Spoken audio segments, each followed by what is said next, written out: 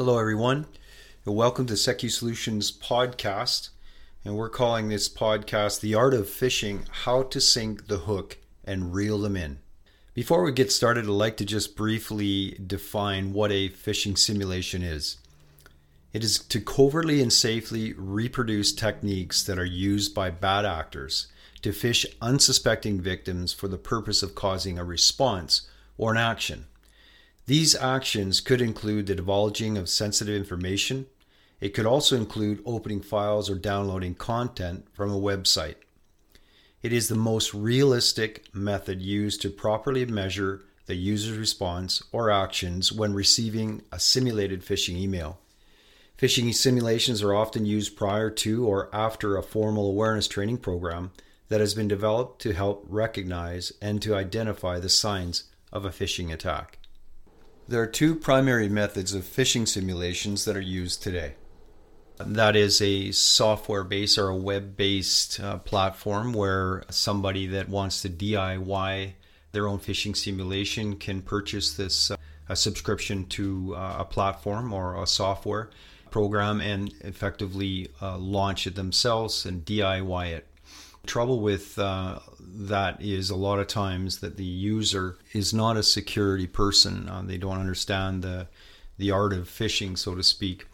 And quite often they make mistakes when putting together a campaign, such as if they have 10, 15, 20, 30, 40 users or more, they might launch that phishing attack all at once to all of the users. And what happens then is everyone receives the email at more or less the same time.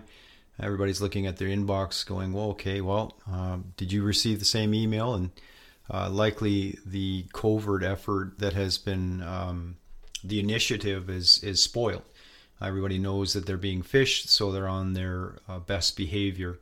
And you're not really able to measure the results of that type of phishing simulation. The other phishing simulation is a managed phishing simulation. And of course, this would include people that are generally skilled at security. They understand the art of phishing. They understand, what a phishing template should look like. They understand what a landing page for a phishing email to be directed to or redirected to should look like. And they understand the importance of covertness. That's primarily the best way to, in my opinion, to launch a phishing simulation, because you're really getting the best knowledge and expertise behind the phishing simulation, so you're going to realize the best results. There are several components of a managed phishing attack or simulation which we include as part of our service. And it really starts at information gathering. So we want to really try hard to understand the target.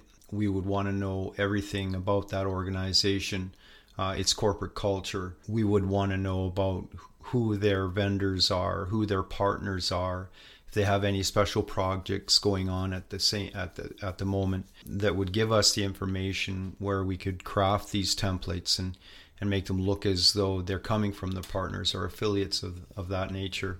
We'd want to know about the executive class, who's on LinkedIn, who's not. We'd want to know about their HR department. We'd want to know if they're doing any sponsoring of any nature to any particular organization. We might want to know about any up and coming holidays that they're having, any HR events, things of that nature, to give us an understanding of what type of email we should be looking at crafting. The other important element about phishing simulation is the scheduling part. I spoke briefly about that earlier on and mentioned that if you're sending out an email to a massive amount of people, it's going to get caught. It's either going to get caught by the spam filter, or it's going to be noticed by everyone that's being targeted, and bells and buzzers are going to go off, and the effect of the phishing simulation is going to be lost. So we work with the target, or in this case, the person on the inside of the company that we're going to do the phishing simulation on. And we determine a schedule. And this schedule would include, obviously, the users. It would include creating groups of users, whether that be by their divisions: sales, marketing, executive, operations, technical.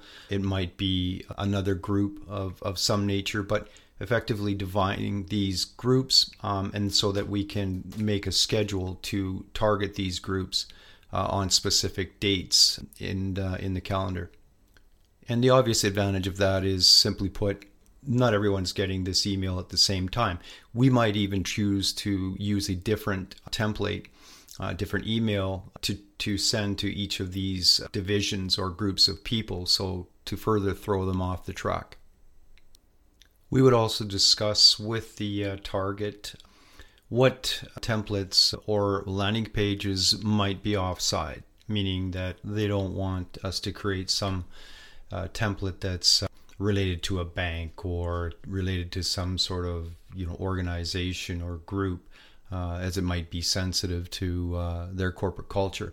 So we're very cognizant of all of these things when we're creating these templates and landing pages, so that we get a maximum effect when we're conducting this phishing simulation. Once everyone agrees on the groups, the schedule, the content of the template and the landing pages, we'll then commence the phishing campaign. And it's important for us to, again, establish a counterpoint on the customer side, so that we can be knowing exactly what the corporate culture is doing, what's happening on the inside. Is there any talk going on about this phishing simulation? Is it been noted? Is everybody aware that there's a phishing campaign going on, or not? It's also our opportunity to establish the contact or point person that will receive the reports. Now, these reports are extremely valuable. They're, in effect, the ROI of the phishing simulation. So in that report, you're going to get all sorts of information on the individual user, whether that person opened that email, whether they clicked on that link, whether they submitted data, whether they downloaded a file. All of these user actions are measured and recorded in the report. And this is extremely important when it comes time for training or scolding. There's a number of different results that can happen after a phishing simulation, and that brings me to my next point in regards to the training point or the education opportunity with regards to the phishing simulation. The end user action generally results in some type of training. There are two schools of thought on this. If we're going to do a phishing simulation, we want to be discussing whether we're going to be doing this covertly or overtly. The advantage of a covert phishing simulation, or the definition of a covert phishing simulation, is where we launch this simulation and obviously nobody's aware of it. Maybe a few select people are, but in general, the whole entire company doesn't know that a phishing simulation is being conducted. And therefore they're on their worst behavior typically. And we're able to measure the responses, the user actions, and understand in real life really what kind of response that we would get from them. Some companies like this, they like this approach, and others feel kind of sheepish for doing this. There's really no right or wrong. The other opportunity is to do an overt phishing simulation. So this would be a phishing simulation that's conducted after some sort of formal training, awareness training, specifically on phishing. Very useful. A good phishing simulation or phishing awareness training course would include how to identify a phishing simulation or a phishing email, what to do about one if you've actually encountered one. So it's a great thing to do before a phishing simulation is done. The downside is that primarily everybody's on their absolute best behavior and probably less unlikely to click that phishing email that we sent if they had not taken the training. So again, there's no right or wrong answer here. It's simply put, the preference of the company. The other thing that we advocate is to make a phishing campaign an ongoing thing. So it's part of your regular routine effort to minimize the probability of a phishing attack being effective. So over the course of a year, we highly recommend that you probably do no more than 4 phishing simulations in a year, so 1 each quarter. Any more than that, and it's a little much. And quite frankly, about 3 or 4 months is about the point when the staff start forgetting things and maybe getting a little sloppy. So it's a good time to relaunch a phishing simulation, a new campaign, new template, new landing page, and really test the user's awareness. As I said, probably no more than 4 times a year. Any more than that is, again, a little bit overkill. That being said, for those companies that are not looking to do anything long term, they want to simply test, let's say, and conduct some sort of formal training on phishing and then retest. That's another method that can be followed. Again, there's really no right or wrong. You're only wrong if you're not doing it, because phishing, I mean, let's face this, it's the segue for most type of malware or ransom and spyware attacks. They come through the front door. There's a reason for that. Most people are unsuspecting. Humans, unfortunately, are still the weakest link, and the hackers know this. So it's really the first line, or the first line of defense, in my opinion, needs to be focused on. It needs to be the center point of attention by most companies. So again, phishing simulation is great, followed up with or doing some sort of formal training prior to the phishing simulation is even better. A combination of is the best method possible to minimize the risk to the corporation. Because as I said again, the hackers know that the weakest link is likely that person that has access to email, and that's practically everyone in the corporation. So be mindful of that. And we've been at security for 21 years, and the common denominator for most issues that occur are humans, unfortunately. Yet so many companies don't focus on the frontline people. They rely on heavy duty security equipment with a high price tag and assume that because it has a high price tag, it's going to do its job. Well, unfortunately, if that particular device is not set up properly, it won't be doing its job. More importantly, the person that sets it up, if they don't know what they're doing, it won't work effectively. But humans, if they're trained, if they're taught, they're shown the way, so to speak, they'll be responsive and aware that it's their responsibility as frontline people to look for these phishing emails, to be on the lookout for things that could ill affect the company. So no amount of effort spent on humans, on the frontline people, is in vain. Phishing simulations, as I said, come in 2 flavors usually. It's a DIY version and a fully managed phishing simulation service. I prefer the latter, as again, you're getting that benefit of the security personnel with years and years of experience thinking like a hacker might. And so my bet's on the managed phishing simulation over the DIY choice. That being said, you need to do either or.